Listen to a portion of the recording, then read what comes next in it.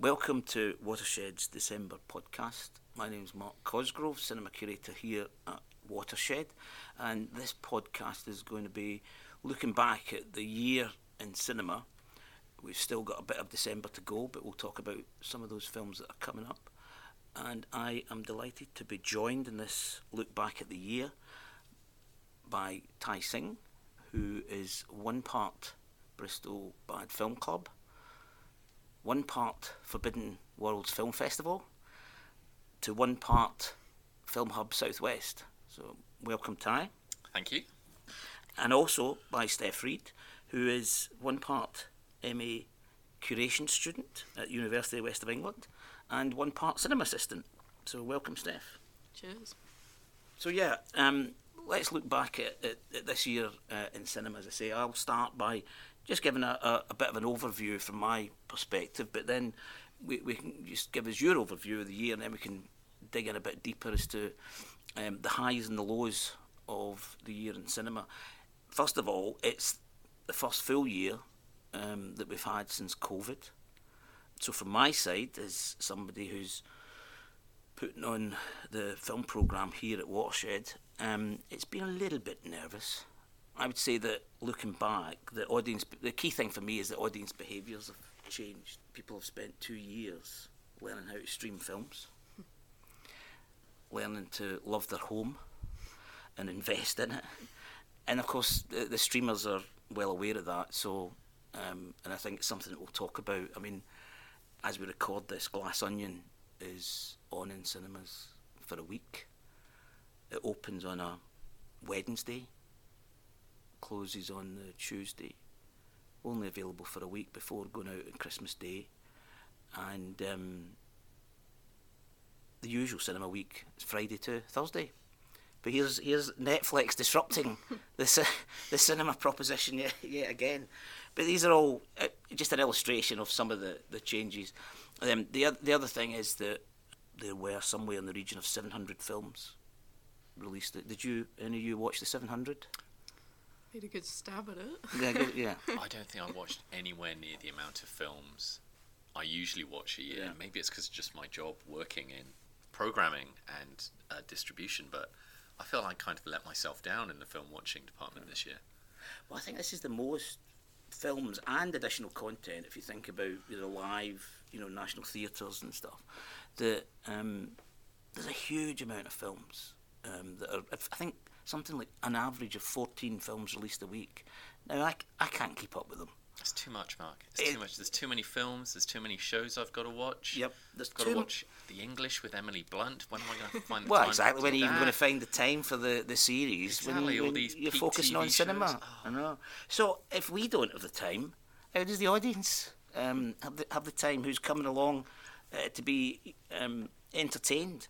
And I think audience, as I say, in general, audience, I think her behaviour have changed, and one of the illustrations of that is that people aren't really booking in advance for films. What I'm seeing is that audiences are kind of coming quite last minute to things, which again makes it a little bit nerve wracking when you're looking at the advanced sales.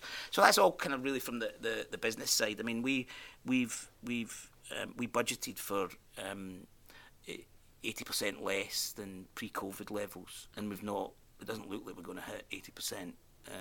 Even so, it's tough out there, and I think that will be illustrated when we come to talking through the year, because there's been some closures of cinemas, and it's against that environment that we're talking as well. So, what about yourself, Tai? What's your year in cinema been like as a overview?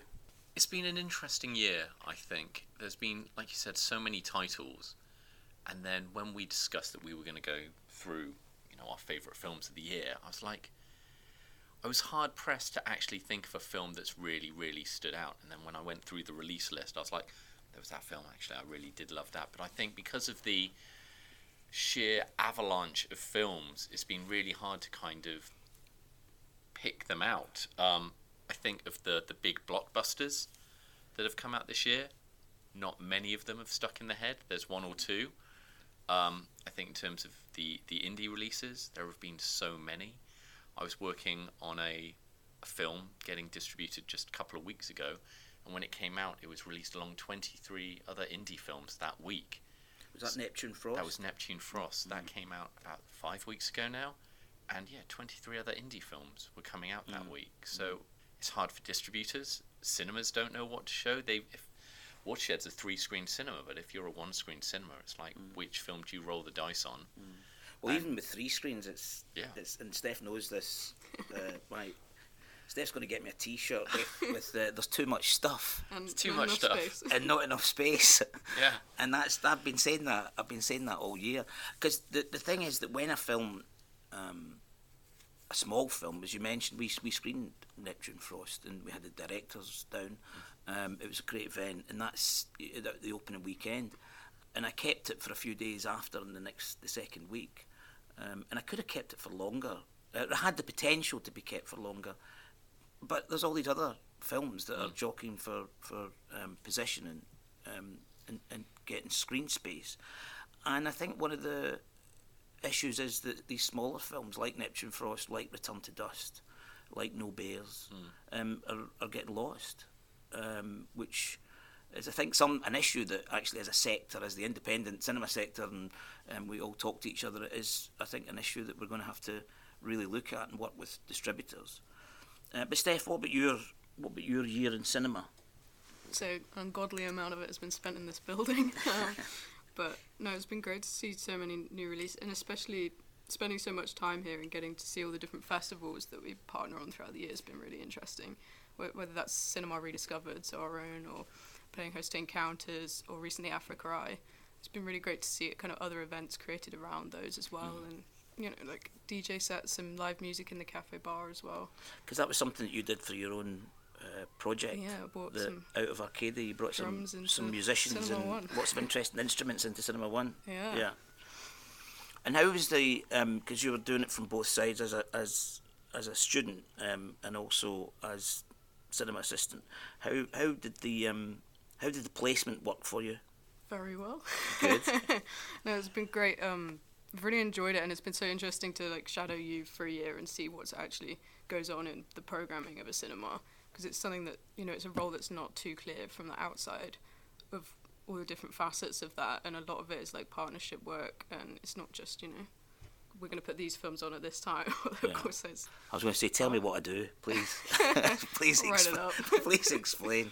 Yeah, and I think it has been, as Ty's mentioned, it has been a tricky year in trying to keep the space for those smaller films.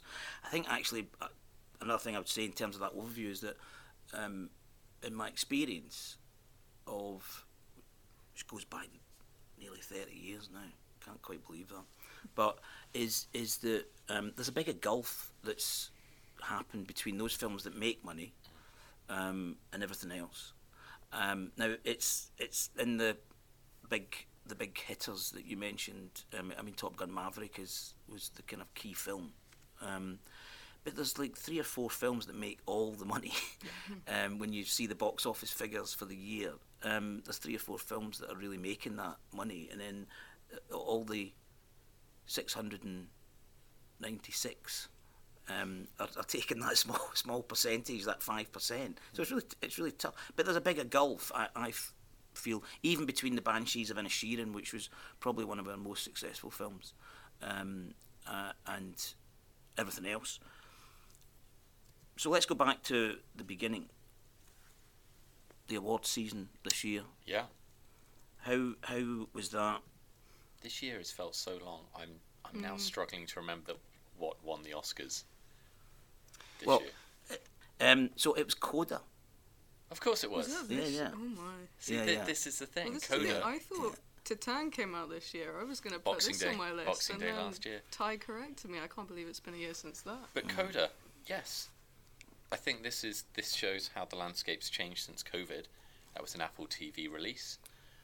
I can't even remember if it got a limited theatrical It got a release. week theatrical release, I think, into cinemas. I watched it with my wife at home. It was a very nice Friday night film. Yeah. And I clearly have forgotten everything about it until you mentioned it to me. But it was good. But not the traditional. it's not the Not the traditional traditional Oscar. theatrical. No. The Oscar winners are often burned into my head because I remember watching them at the cinema, and yeah, I think there is a definite break if you just watch something on the sofa. I remember watching Parasite here, and then the kind of buzz about that when it won the Oscar. But I think because of the whole COVID situation, yeah, Coda and its Oscar win have completely slipped from my brain. Yeah. But I think it's also the relationship with the streamers, and it's interesting with. I know Glass Onion's a completely different thing than Coda, but it's interesting that Glass Onion's only getting a week release into cinemas, and you wonder what that does for a film's presence and audiences' feelings about it when it comes to the sort of award season. It kind of gets a bit lost. I think the big theatrical campaigns for films don't seem to sort of exist necessarily in the same way. This is what happened with The Irishman. They released it in cinemas for a week.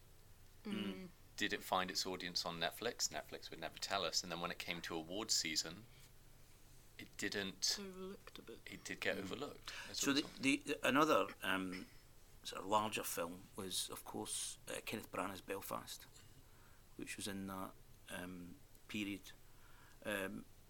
winner of some of the BAFTAs. It won an Oscar.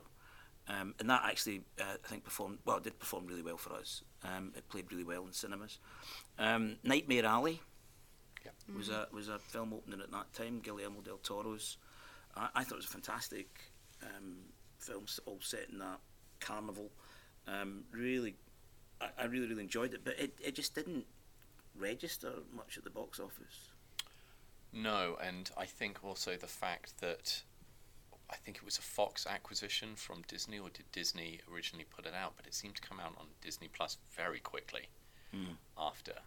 And I don't know whether, despite the star power in the film, it was viewed as maybe a bit long, maybe a bit niche for general audiences, which is weird considering it's Guillermo del Toro. Yeah. But then the same thing's happening with Pinocchio this year. It's Guillermo del Toro. It's Pinocchio, but at the same time, isn't this the third Pinocchio film we've seen in like a couple of years? And then it's just going to drop on Netflix in a couple of weeks. Yeah, and I think, again, illustrating how things have changed. I actually remember saying at some point in this year that I used to have a compass in the cinema world, and I kind of roughly knew where north was and all the other points. And I feel as though somebody's put a magnet underneath the compass and your Bermuda Triangle, spinning it around. Because you can't, it is a bit like all bets are off. I think it's got a bit more settled later in the year. I think the beginning of the year, Belfast was great. And of course the big franchises. I mean, everybody, knows how they're going to play. Whether they perform to the figures, although Top Gun definitely did. But it's in the kind of indie market that I think we're in. I think it's got settled, a bit more settled later in the year with, as I said, Banshees of Inisherin, with Living, Decision to Leave, Triangle of Sadness. All felt like really strong films when I certainly saw them at festivals. A bit like you were mentioning Parasite. When I saw that, I thought, oh, that'll work. Similarly with Triangle of Sadness, could have done with 20 minutes shorter. Yep. I don't disagree. We will agree. Consensus on that one. But I knew it was going to perform well, and it did. And what was great was there was a younger audience that was coming to see that, which was really good. So it feels that it's got a bit more. Certainly, my compass has got a bit more orientated towards the end of the year. But going back to the sort of Parallel Mothers, Pedro Almodovar film. And Memoria. Yeah, Memoria. Which I loved. Don't laugh, Ty. Something for everyone. Something for everyone. That's what cinema's all about, is something for everyone. Maybe when we come to the top lists, is that going to feature? Fight about Memoria then. Yeah. And then in terms of the kind of wider releases going through... I'd be interested to kind of hear what you think. It was weird that kind of Top Gun Maverick, it did so well, but before its release, almost like the buzz around Avatar 2, there was lots of kind of, is anyone actually going to come see this? But then it's the whole, Tom Cruise and the actors did all this for real. And you say this about Tom Cruise and James Cameron, they know how to sell their products. And I think that's going to be the thing that people will go out to see Avatar 2 for.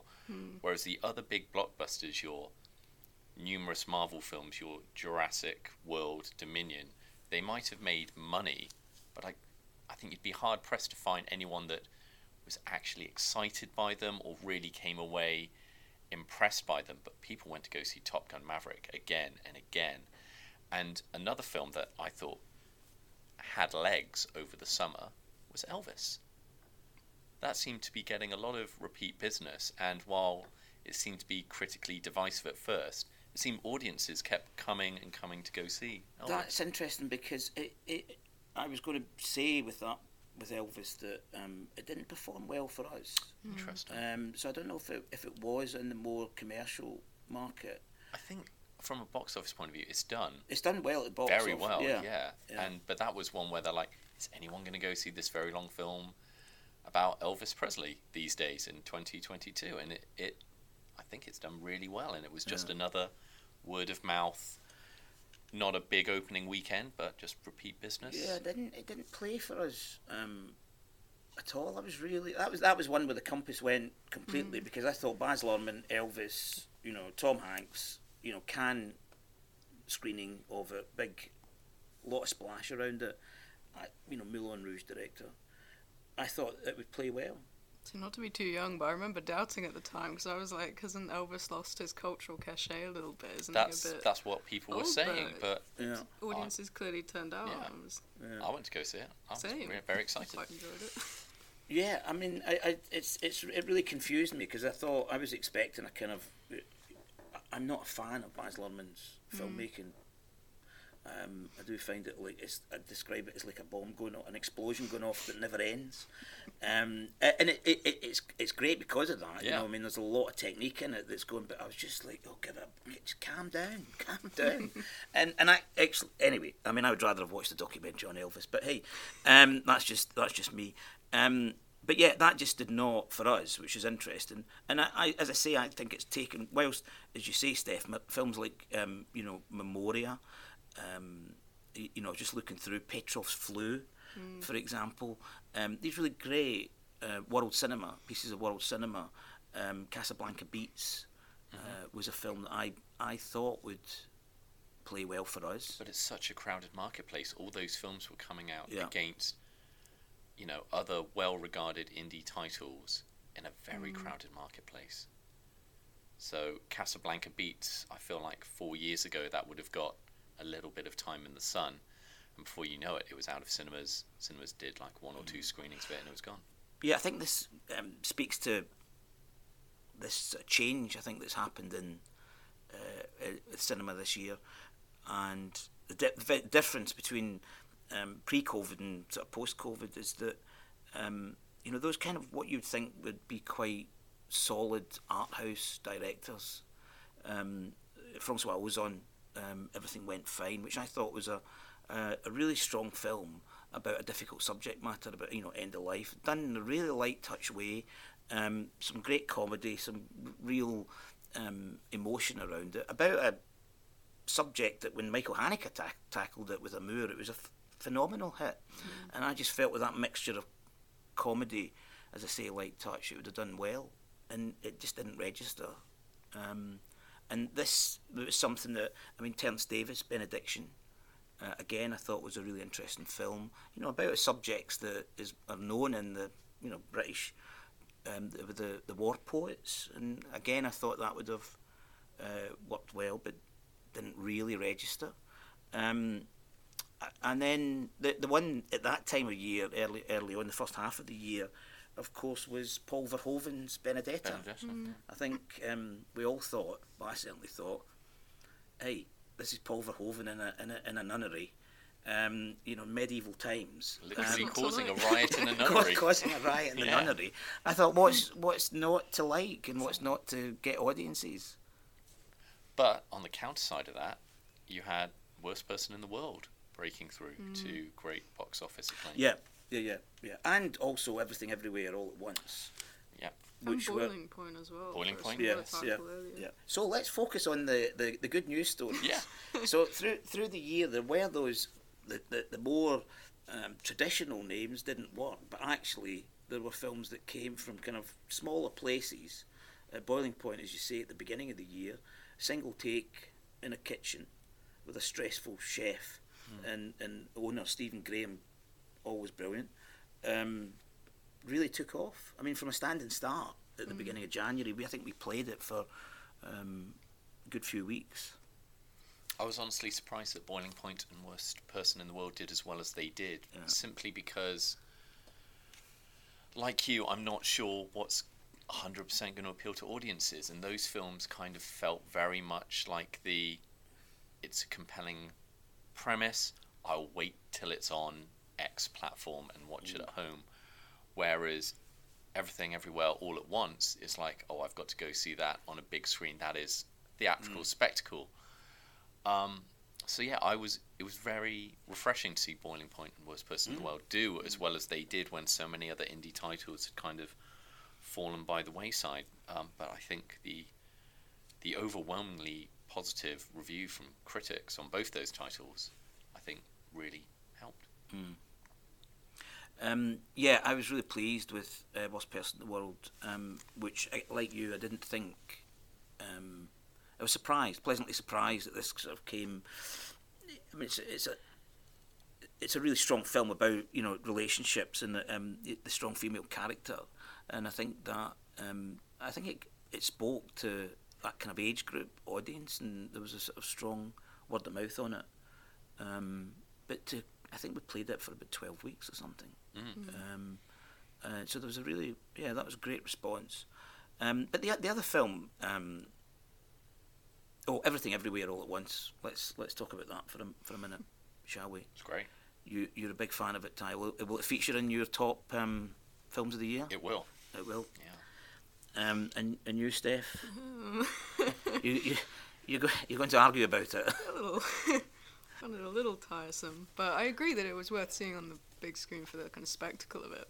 But not quite my cup of tea. That's fine. But I think in terms of indie releases, it's A24's most profitable release ever, and considering the titles that they've put out to great box office acclaim, that's refreshing to see. Ty, compared to X, well, that they put out, shall we talk about that's the flip side of Everything Everywhere. I mean, I guess if you've got something that works like Everything Everywhere, then you can roll the dice. You can take the hit on X, which played at South by Southwest to great acclaim there, great reviews. Came out into the theatrical market in the UK with there was just nothing that was promoted about it. It did have the buzz, but I think because of a result of it doing poorly, they haven't even released the follow-up that they shot. I think they're more confident with the follow-up, which I've seen. And really liked it. And I think they're getting more behind that for next year. That's certainly one, which is the origin story of X. So maybe re-release X.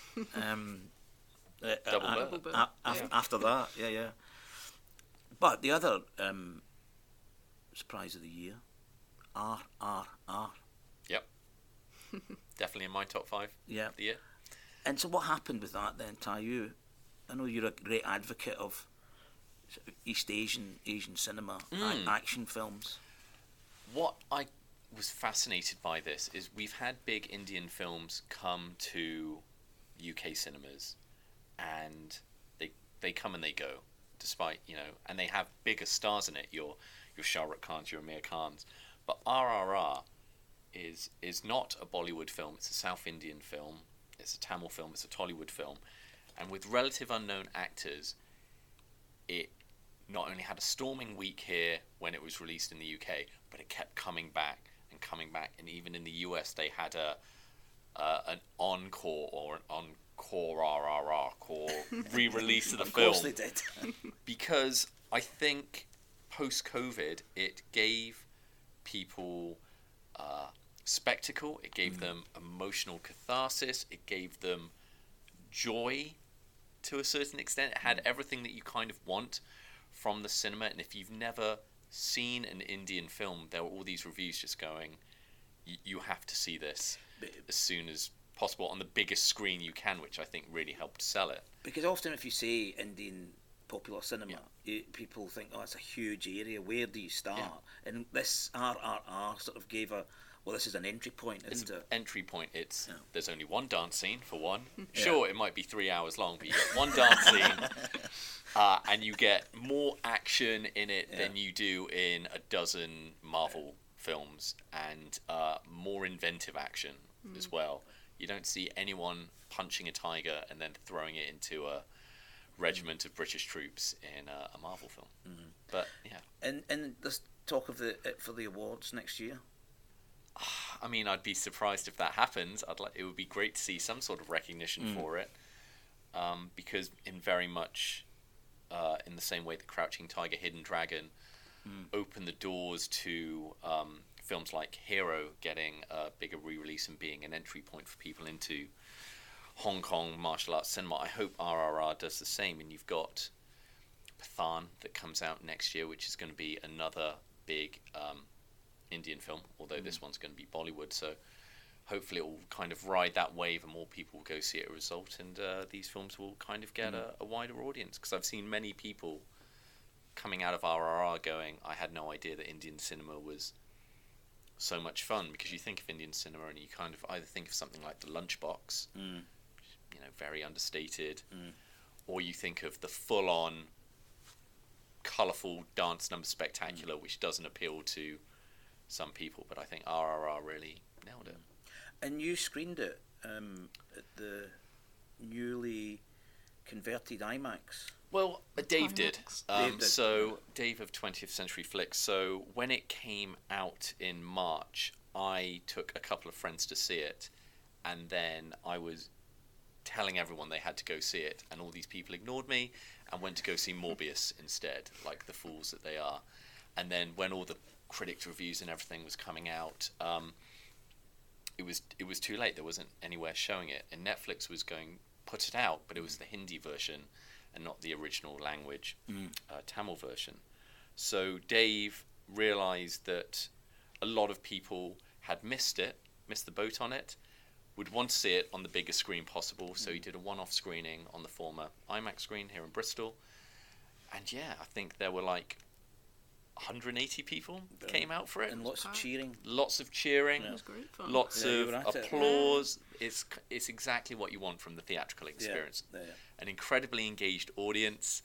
I believe Dave did get an email from one audience member who was not expecting such a level of audience Enjoyment. engagement and cheering, and said he was quite perturbed by it. But hey, that is one from 180.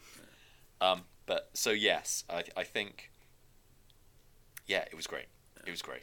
So tell us about the IMAX then. This is Bristol's had an IMAX for I don't know now, about 15 or so, maybe more years. There was an IMAX screen built, but it's not been used. But you and other cinephiles have been repurposing it. So yes, it's been there as part of Bristol Aquarium for years now, only being used for kind of educational talks by the aquarium, and the equipment's just kind of been left there since the IMAX cinema shut down from showing theatrical features, which I believe was in 2006 with Wolfgang Petersen's Poseidon being the last film that was shown theatrically there.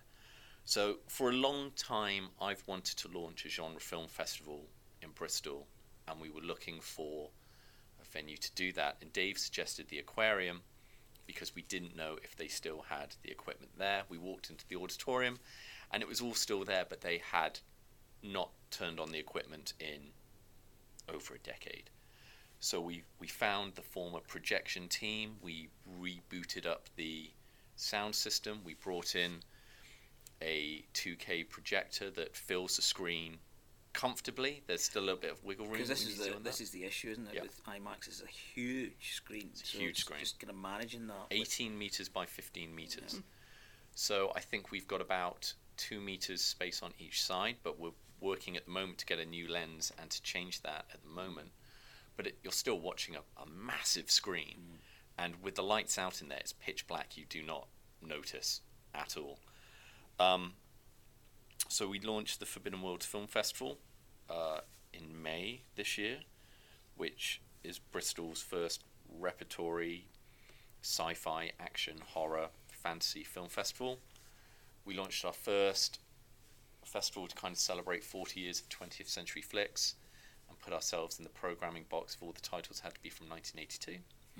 So we had a selection of nice big popular ones like Blade Runner and Mad Max 2 and Poltergeist, so that we could also get away with showing some really weird, obscure stuff like Thrilling Bloody Sword and Basket Case and The Challenge with Scott Glenn and Shiro Mifune.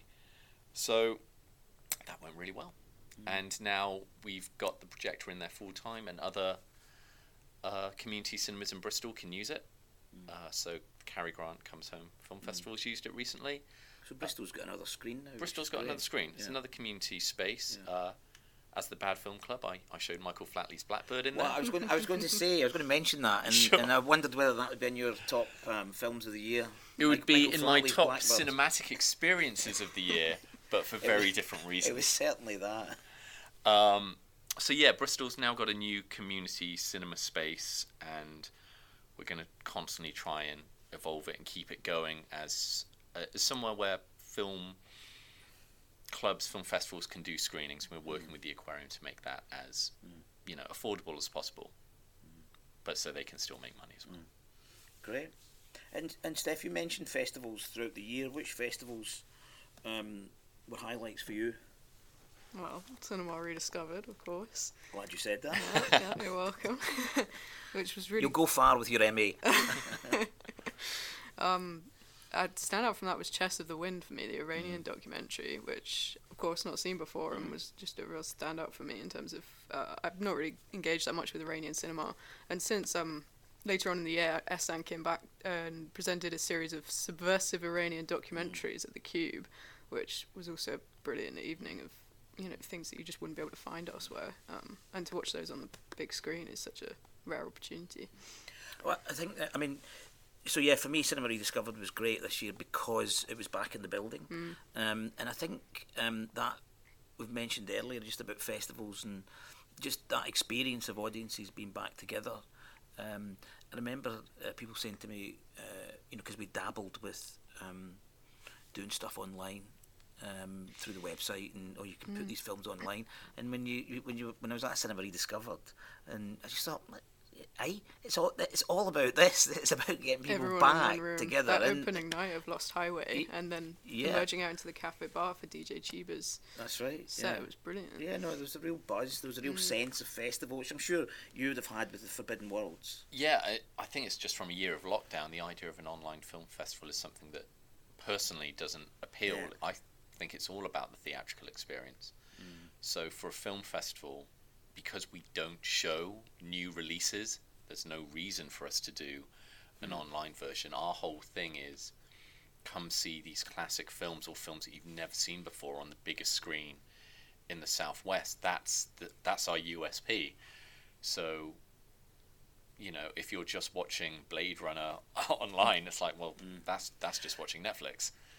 Yeah, and with Cinema Rediscovered, I mean, I put together a programme of When Europe Made Hollywood, and in that programme I included films like Casablanca and Double Indemnity, which are they're well known films, and there was a really interesting mix of people at the festival, of industry people, of academics and of audiences, and quite a few of the academics were a bit sniffy about screening Casablanca, Double Indemnity.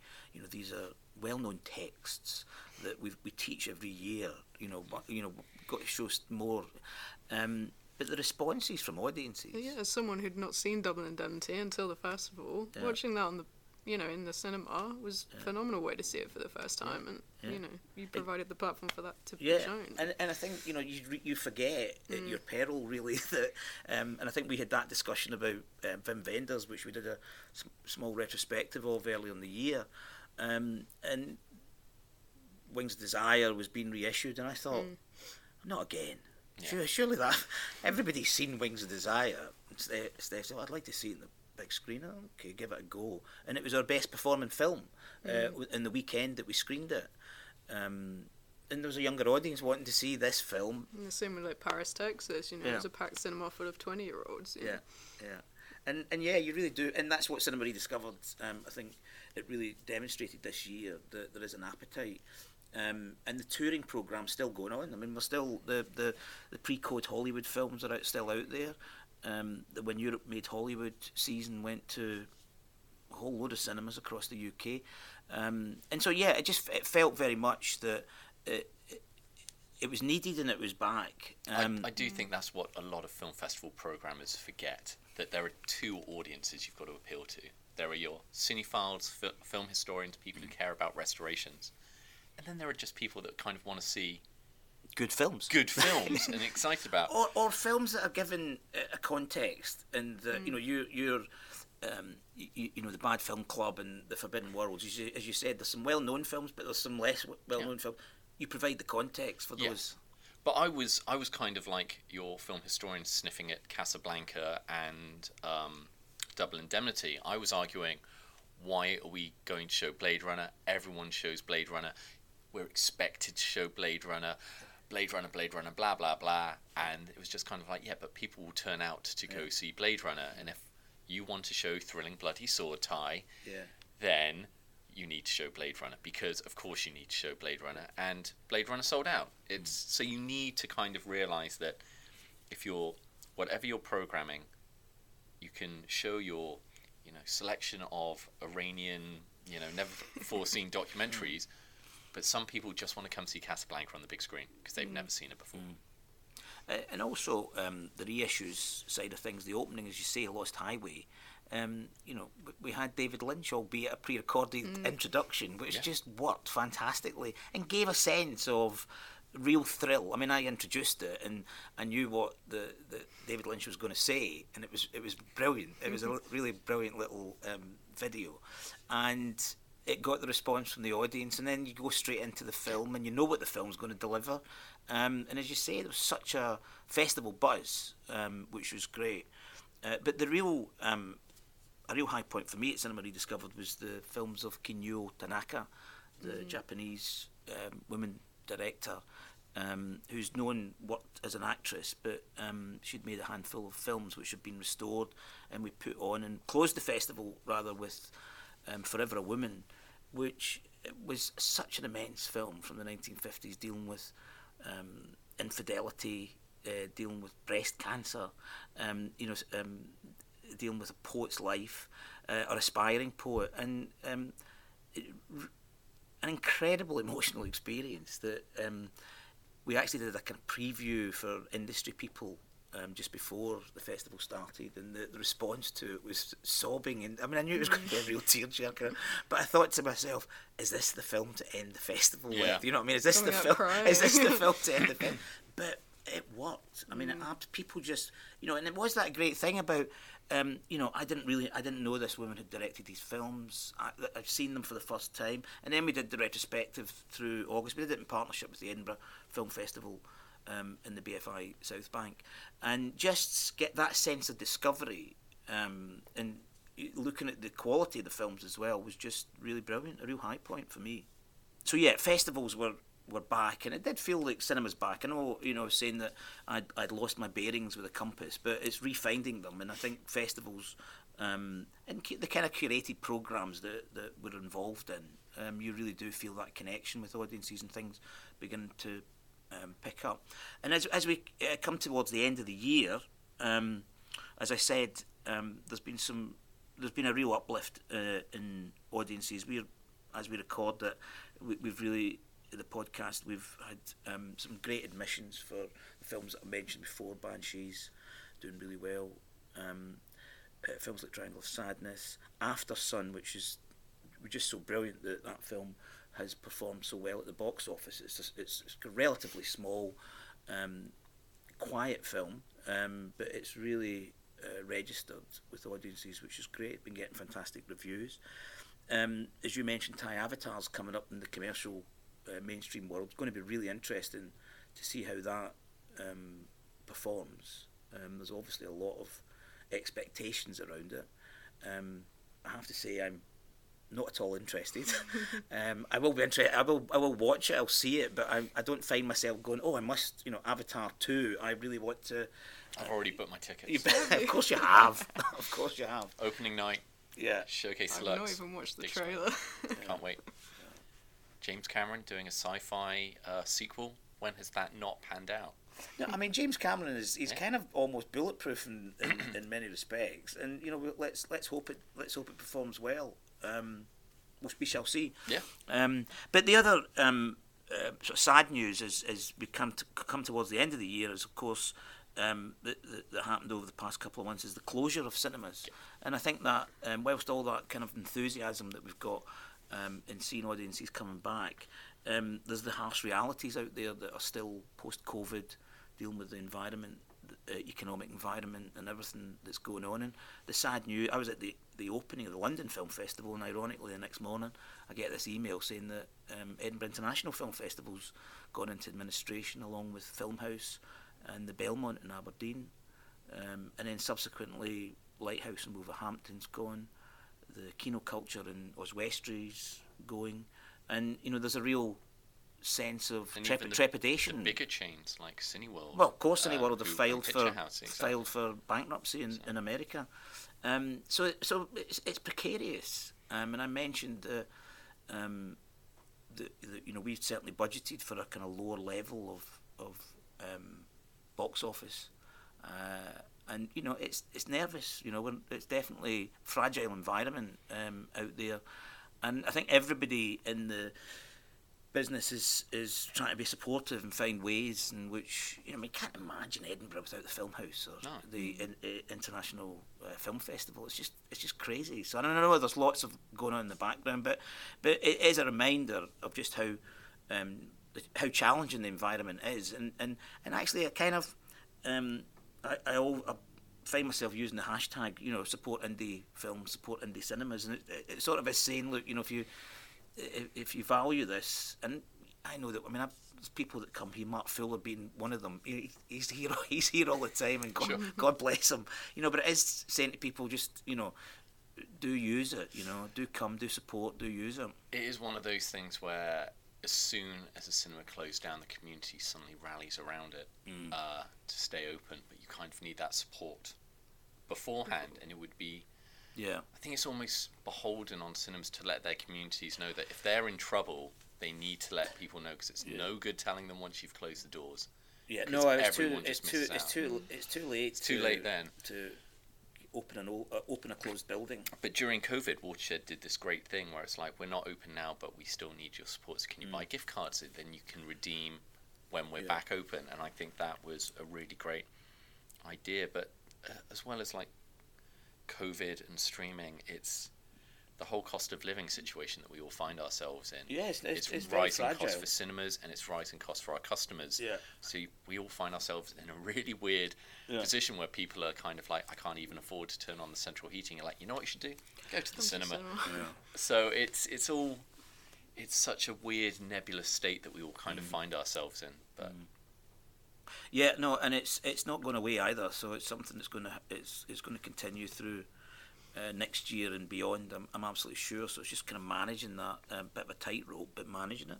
But certainly when you, as we've said, when you experience a film in a cinema with an audience, and that whole reaction, whether it's Blackbird, whether it's Lost High, whether it's cast, you feel the value of the experience.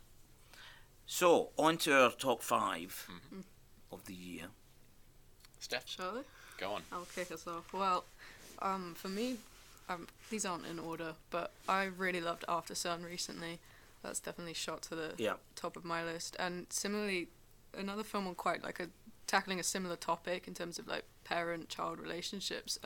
I really loved The Quiet Girl from earlier on in the year, the Irish language film. I thought it was really beautiful.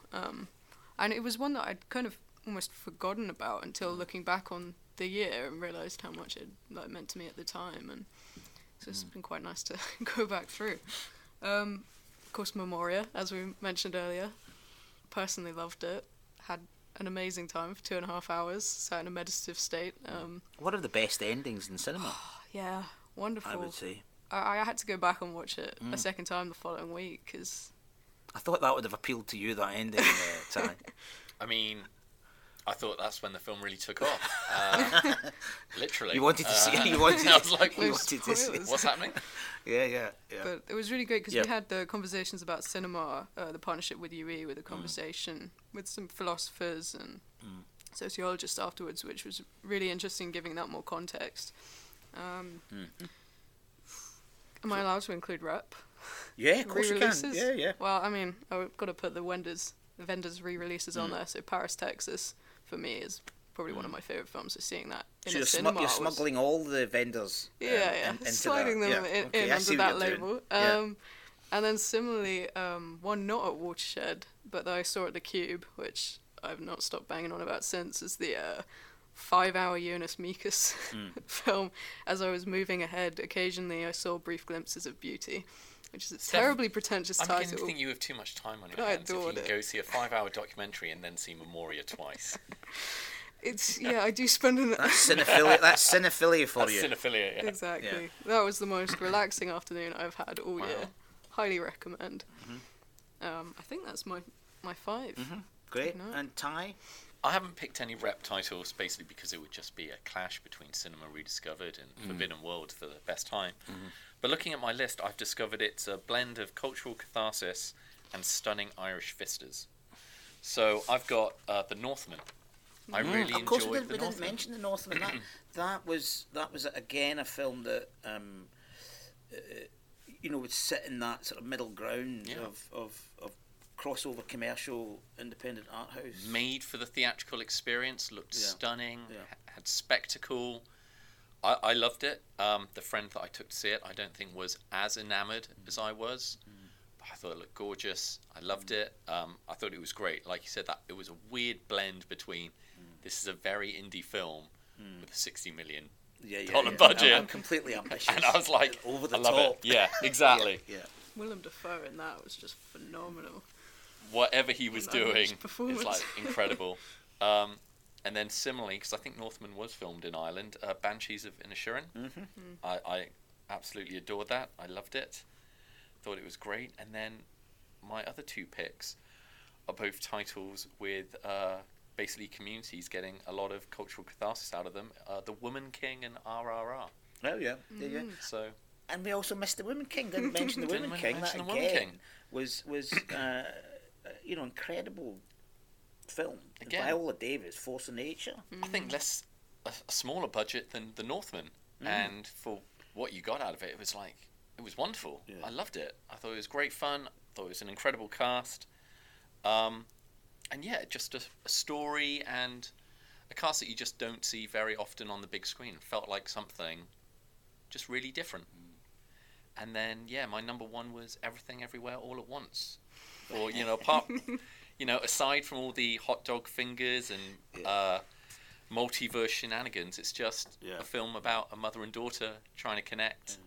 And I thought it was great. It was wonderful to see Michelle Yeoh front and centre, and I love the fact she's getting all the award buzz. The Daniels, after they did Swiss Army Man, it's like they've just got carte blanche to do whatever they want. And they are adventurous. I mean, Yeah. Swiss Army Man, what a strange... And just casting strange Ke film. Huy Quan in Yeah. a leading role for the first time since 1984. It's just great to see him back on the screen again. I hope he gets some award love. Yeah, Great, thank you. Now, my films are a quieter affair, shall we say, that are kind of more intimate and about relationships. just like Everything Everywhere All at Once. Quieter. Okay. I found myself when I watched that Everything Everywhere. Just stop it, would you? Just stop Hold it back it for 1 minute. Just yeah. Stop giving me everything. Yeah, so everywhere. Yeah, exactly. All at once. Exactly. Please. So, like Steph, After Sun is a real highlight. I think it's a phenomenal film, and it's great that not just that she's a Scottish director, but it's a great style of filmmaking that's so sort of resonant of a kind of tradition of filmmaking in the UK. But it is about a father and daughter. and you feel the story's off elsewhere. You're trying to work out what the story is, but it's just told in such a kind of fantastic way. So After Sun's definitely a highlight for me. Again, The Quiet Girl. When I was going back, I came across The Quiet Girl and thought, yeah, that was a really powerful film. I'm probably going to say more than 5, so I apologise, but because when I wrote the list down, I thought these have to be in here. Vortex, Gaspar Noé's Vortex. That was going to be my 6th if I'd had a 6th. That a really great exploration of dementia and Alzheimer's. The two characters shown on the two screens. There's a real tenderness to it and brave filmmaking. Compartment Number 6. I really liked that. I felt as though I was on that train going across the Finnish Soviet countryside. Master Cheng, which I really liked. Kind of cross-cultural Chinese chef. Yeah. Chinese chef in Sweden. up I really like that. In Finland. Finland, yeah. Yeah, again. It's just lovely. Just lovely. Just a really warm. Lovely. Turns up and says your cooking's not very good in this outpost sort of place in the Finnish, wilderness. So you're cooking, I'll make some cooking and cheer everybody up. Yeah. Thanks very much. Nitram. Justin Kurzel's Nitram. Terrible subject matter about the mass killer in Tasmania. But just an extraordinary film with an absolutely extraordinary performance from Caleb Land-Jones. He's really cornered the market in playing weirdos, hasn't he? He does it very does it very well. And finally, I would just give a shout out to a film that's coming up in this month in December, The Silent Twins, Yes. which is a kind of drama documentary-ish film about the twins who didn't speak to anybody but just communicated with themselves and ended up in a lot of trouble. But it's an extraordinary film, so I'm looking forward to screening that at Watershed. So thank you for your top 5. There's probably more there. I'm sure there was more than 5. I certainly snuck a few in. And hopefully, listeners, that will some you'll have seen and some you'll search out. What about, finally, what you're looking forward to in the new year? What's coming up? Well, I'm going to dive in with a title that the 3 of us all saw at screening days recently up in Bradford, which is Mark Jenkins' new film, follow-up to Bait, which is Ennis Main, a Cornish folk horror, I would loosely describe it as, which I thought was phenomenal. Probably my favourite thing I've seen this year that I can't put in my list because it comes out in January, but we've got Mark Jenkins, the director, here on the 7th of January for a Q&A with a preview, so recommend getting your tickets for that. And something else that we all saw recently is, for me, is All the Beauty and the Bloodshed. Nan Goldin's documentary exposing the whole opioid scandal, as well as being a story about her, a documentary about her as well. The film that I've not seen that I'm really looking forward to is Tar, with Cate Blanchett. I can't wait to see that. I'm really looking forward to it. What about you, Ty? With my BFI Film Audience Network hat on, there are a host of great indie films coming out. In February for LGBT History Month, there's Blue Jean that comes out from Altitude. We're also supporting Joyland, which is Pakistan's first Oscar hopeful. Which is banned in Pakistan, but now it's been unbanned. It's been unbanned because it tells the story of essentially a love affair with a trans dancer. It's a wonderful, visually striking film. I'm curious to see how it does. And then another film that comes out in March is a documentary film called Fashion Reimagined, which deals with the fast fashion industry that we're all living in. How essentially so many of our clothes end up in landfills, and clothes used to be sturdier, and we used to keep them more back in the day, but now just throw out however many we do each year. So this looks at more sustainable fashion with a designer who runs the Mother of Pearl fashion line, and her efforts to make the industry just more environmentally aware. So there's those are coming down the line. Then of course I'm interested to see how Ennis Main does. And I would also add the Fabelmans, actually. finally. With Is that next Spielberg. year or is that Christmas? No, it's next year. January. Yeah, Okay. yeah. Oh, fair. And because it's interesting because it's Spielberg. We talked about James Cameron and directors like that. So you've got Steven Spielberg, but this is a more intimate film. It's not dinosaurs or sharks. Well, in so this was one. West Side Story, arguably, and box office wise, that didn't do as great. But then people discovered it on streaming and. It'll be loved interesting with the Fabelmans because it is about cinema as well, and there's lots of kind of in-jokes, and you see the origins of some of Spielberg's scenes in it, and it's got, along with Memoria, one of the best endings in cinema. Let's just leave it there. Let's just leave it there. I will say that I think it will be one of those films that is absolutely adored by critics and cinephiles, and their audiences will tend to probably not turn out for. I Well, hope I'm wrong. What a depressing end for the. Well, Ty, can I just say one thing? Go on. You are wrong.